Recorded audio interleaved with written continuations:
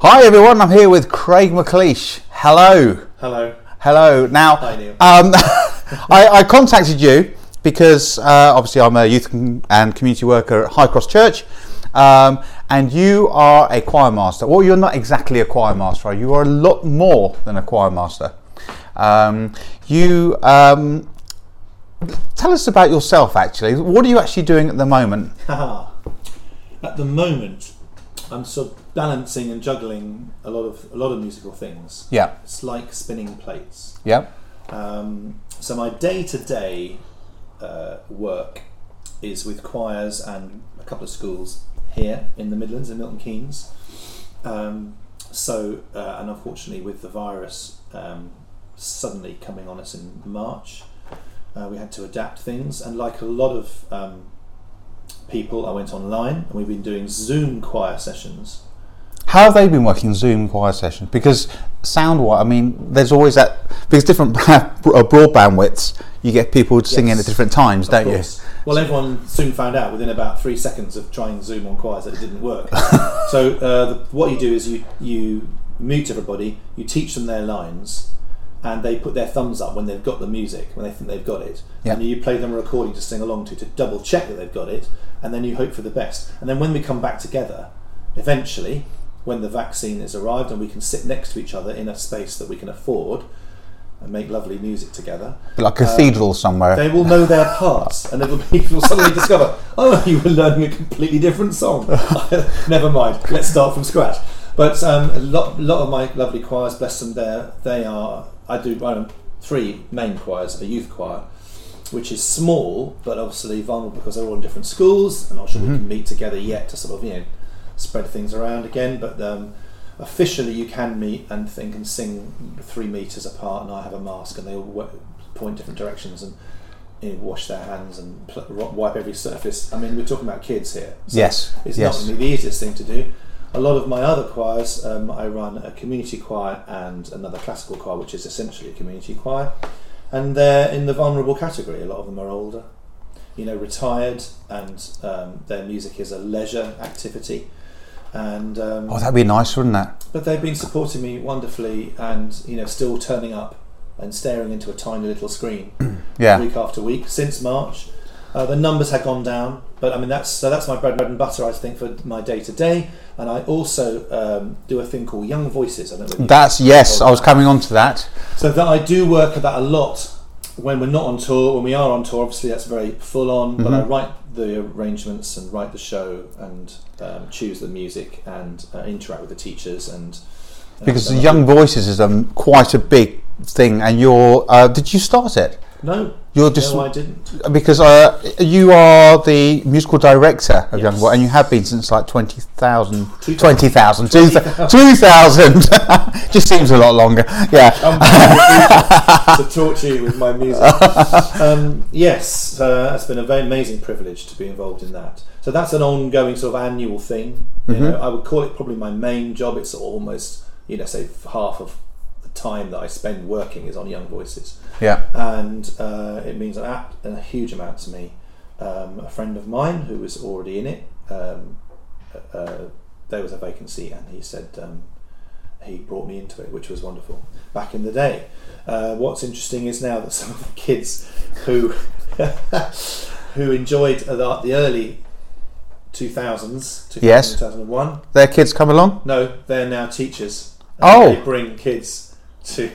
Well, one of David said somebody, I don't think it was really true, there was a grandparent that sort of said, "Oh, your kids know it's my grandparent. I'm a grandparent who brought their kids." Anyway, who remembers I'm not sure that's true, but it just makes you feel old meeting you today. It's been lovely. And I'm trying to remember back in the day, which is even further back. You're looking at another decade and a half, possibly. Yes. At when I used to play the bass, and you used to pogo, jump around, or stand at the back if necessary. Come on to that too early. We have, I'm going to retract. That's another podcast altogether. It's lots of choirs. It's sitting at the computer doing arrangements. It's I also helped run a little company with my brother. We started that as another community choir based project. Okay.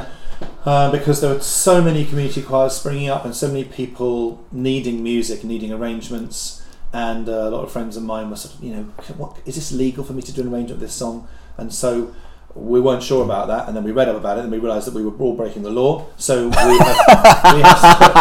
we've started a company which has a deal with the publishers, so that we can get arrangements, affordable arrangements, because if you've got a community choir of about 100 people, and you go to a music shop or you go online and Sing a Lovely Song by John Rutter is £2.99 a copy. That's 300 quid for a 3-minute piece. Yeah. And who can afford that? So we make all our music, and our public domain and our folk music is 50p a copy, and you can buy less than your full choir because there's a limit and you can halve that. So we're quite generous with that. Some of the online places, we think it's not. They say it's £3 a copy, and they say your minimum is £5. Well, that's not feasible for a choir. And you can't photocopy it either. Well, you're not meant to, but we think people may be doing that. Yeah. And it's a shame, and maybe the arrangers and the producers and the publishers of the music aren't getting their full due, because people are photocopying music right, left, and centre. This it's that realm, isn't it, of music and printing music and writers. They think they're going to make a lot of money out of it, and they realise that one person buys it and then photocopies it, or they just nick it off YouTube. Yeah. And I wish now I'd called the company the Grey Area. Yeah. Because that's what people call it. It's a big grey area. But it's called choircommunity.net, and if you know anybody who runs even a little church choir or a school choir or a community choir, and they need affordable, decent arrangements, we have about 12 arrangers who really tried and tested. Some really wonderful names. Kittika Partington's been doing it for years. Wendy Sargent. These people have been doing this for 20, 30 years. Yeah. And they have a huge catalogue of really amazing tried and tested. It's not at the shops, so it's a very small thing we're building, but I think it's grassroots. So it's almost like people have to email you directly, or call your house phone. Hello, can I order some music, please? Yes. Now, I'll to that later. You can pretend. We used to pretend in the Fat and Frantic office that there was a big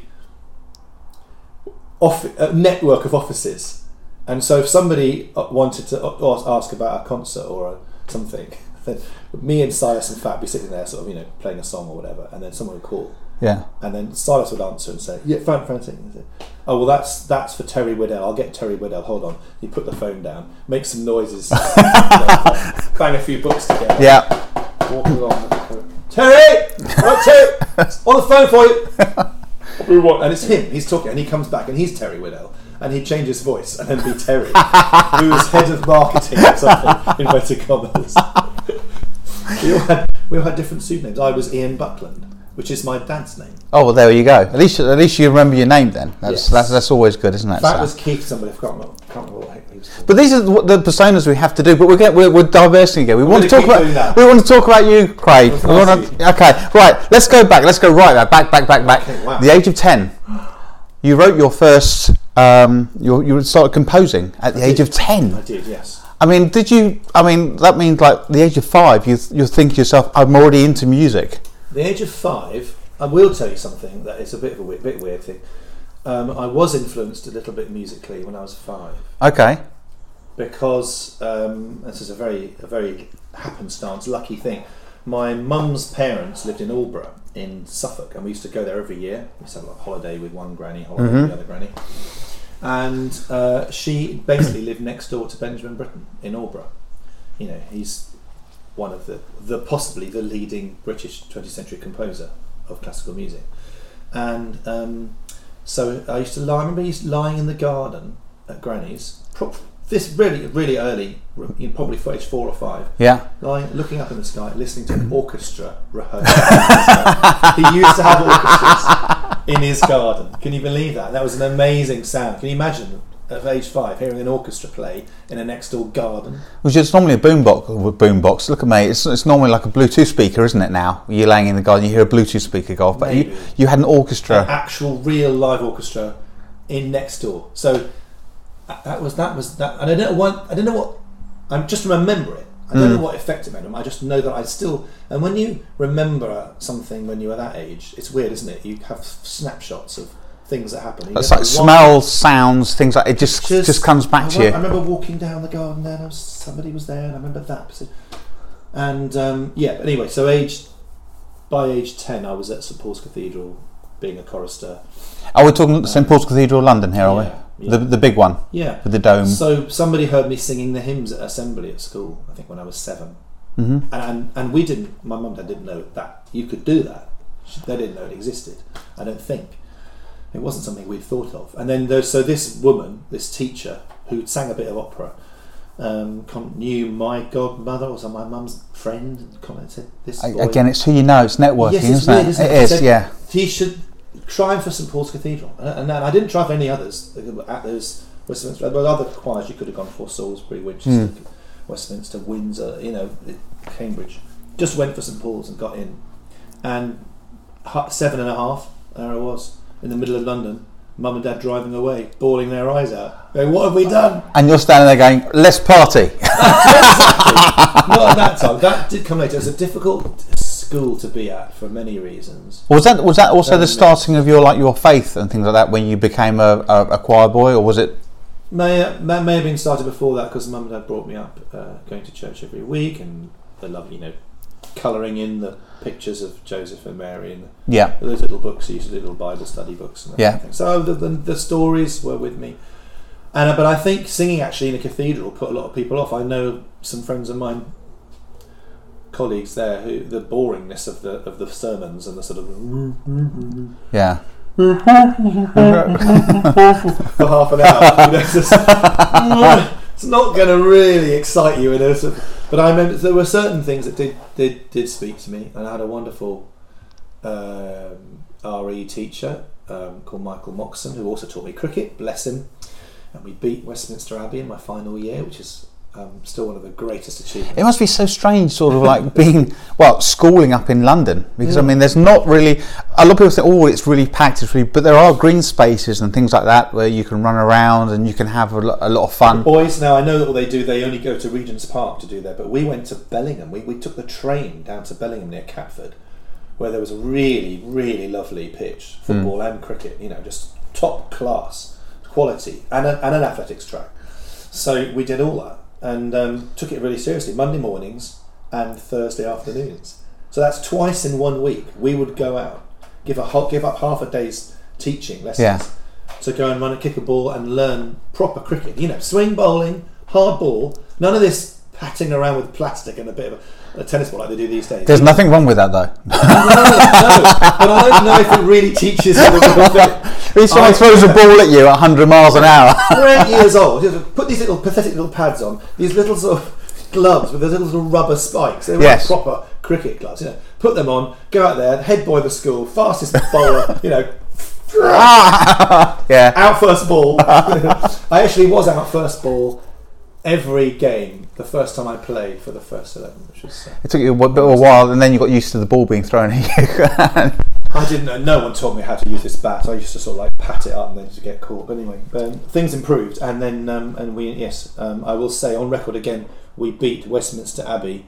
There are some people at Westminster. There was a guy called David James who sings in the Hilliard Ensemble. He's a wonderful guy, actually, really good singer. But he was the sort of sports teacher for the Westminster guys, the WACs. Bit biased. I think he extended the second half of a football match by a few minutes to make sure they got another goal.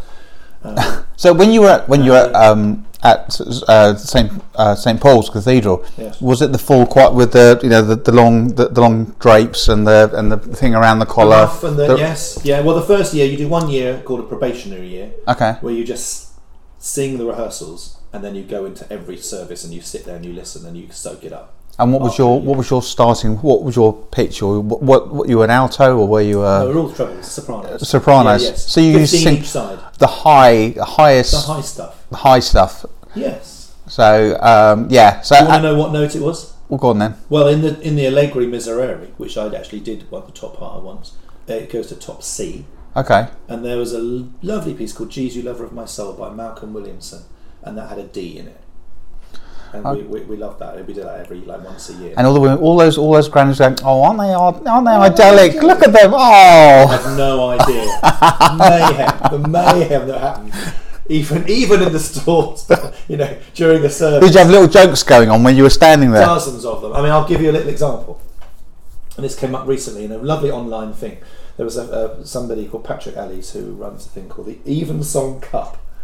So in the lockdown, he suddenly thought, right, we're going to pit all these Evensong anthems and canticles together and have rounds and quarterfinals and semi-finals, see who wins. And all these sort of ex-cathedral choristers were sort of voting for this stuff. And there's a very famous piece called Fair as the Heaven, which I tipped to win. I think it sort of came second equal at the end. Fair as the Heaven, which has a line that called, I don't know where it's from. It's a poem, it's not from the Bible. There's a line that goes, in full enjoyment of felicity. I think it's looking forward to heaven or something. Fair as the Heaven, in full enjoyment of felicity. And one of my colleagues was called Matthew Pawley. I think he was a year ahead of me. So twist the lyrics? Matthew Pawley. No, his sister was called Felicity. Oh. And she was quite fanciful. She was quite fanciful. We all sort of said, I fancy Felicity Pawley more than you do. No, and then when we were singing in full enjoyment of it, all the nugs, which, especially if she was watching, had come to Evensong, and she was standing there with his parents. That was always fun. There was loads of stuff like that goes on. You get it in the West. You get in the musicals and that. One of the famous ones is the during Greece once. Shane Ritchie. They used to have different nights. So they'd have Viking night. They'd have just to keep the cast on their toes. Oh, right. And they had to get words in. Oh yeah. In the songs. Yeah, within the actual show, they had to put words in. That happens in broadcast the world all the time. I hear little. When I worked on the holiday camps, that's what we had to do. Nights, so you had to get you picked it out of a hat at the beginning of the night, and that was the word you had to get in. On the cricket commentary, happens on the One show. Yeah, Beware. which is great. So we're moving forward to York University, and then you studied at Guildhall and went back to St Paul's. That was all music. So you were a tenor then. You were a bit older. Bit of a tenor, not really. See, that's the thing. I've never really been anything. This is a bit of. So you stand there, you go, move down a bit, down a bit further, down a bit further.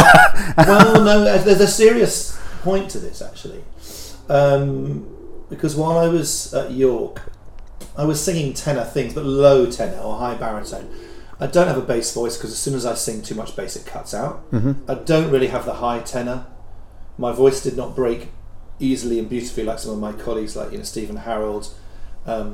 Wonderful, this floaty high tenor. You was the person who talked like that for a while. Hey, you? No. Just slipped down. There were some people whose voice broke like overnight. Yeah. There was one guy called Andrew Carr at St Paul's, and he was for that entire year he sang bass. And he was a chorister still, and they didn't realise he was in front of the bass and singing bass part. He didn't tell anybody. Oh, right, okay. Bless him. He was called Jelly. And but this is a little bit of a serious, kind of a little bit of a disappointment for me, because I suppose when I was a treble, when I was a chorister, I had quite a sort of a soloistic voice. I get chosen for some solos and quite important things, and I sing for the Queen and all that, and it was great. There's albums and. Was that a bit daunting? No. The Queen. She's there. No. Honestly, we were taught a wonderful lesson by Barry Rose, mainly, that the Tuesday afternoon evensong with One Dog, Two Tramps and another guy was as important, if not more important, than the royal wedding. And we'd have, the royal roars will come 3 or 4 times a year to various things, commemoration of this, that, and the other, or what sons of the clergy, whatever. And it was just part of the job. It was all in the day. I mean, it was it was nice to see them and sort of think, we're on telly. But no, we weren't taught that was anything more special than your normal, ordinary Tompkins second service. Do it day in, day out. And isn't that a good lesson for life? That's a good lesson. I mean, when I was DJing, you did have. I mean, I used to do. Not in holiday camps, we used to do working men's clubs, and you'd have they'd all be watching they'd have the meat raffle. Yes. And then they'd all disappear, watch Saturday night TV in the bar, and there'd be 2 people left. And you'd be there, and you wouldn't even use the microphone. You used to just dip down. What do you want next? What do you want next? And then one couple, they stayed all night, and it was their anniversary, and we just played whatever they wanted to at the time. It was lovely. It was one of the best evenings we ever had. Yeah. So, but you do. Yes, that was what we were taught. So, it was nice to do the sort of those occasions. We did some private secret recordings that people didn't, the dean and chapter didn't know about.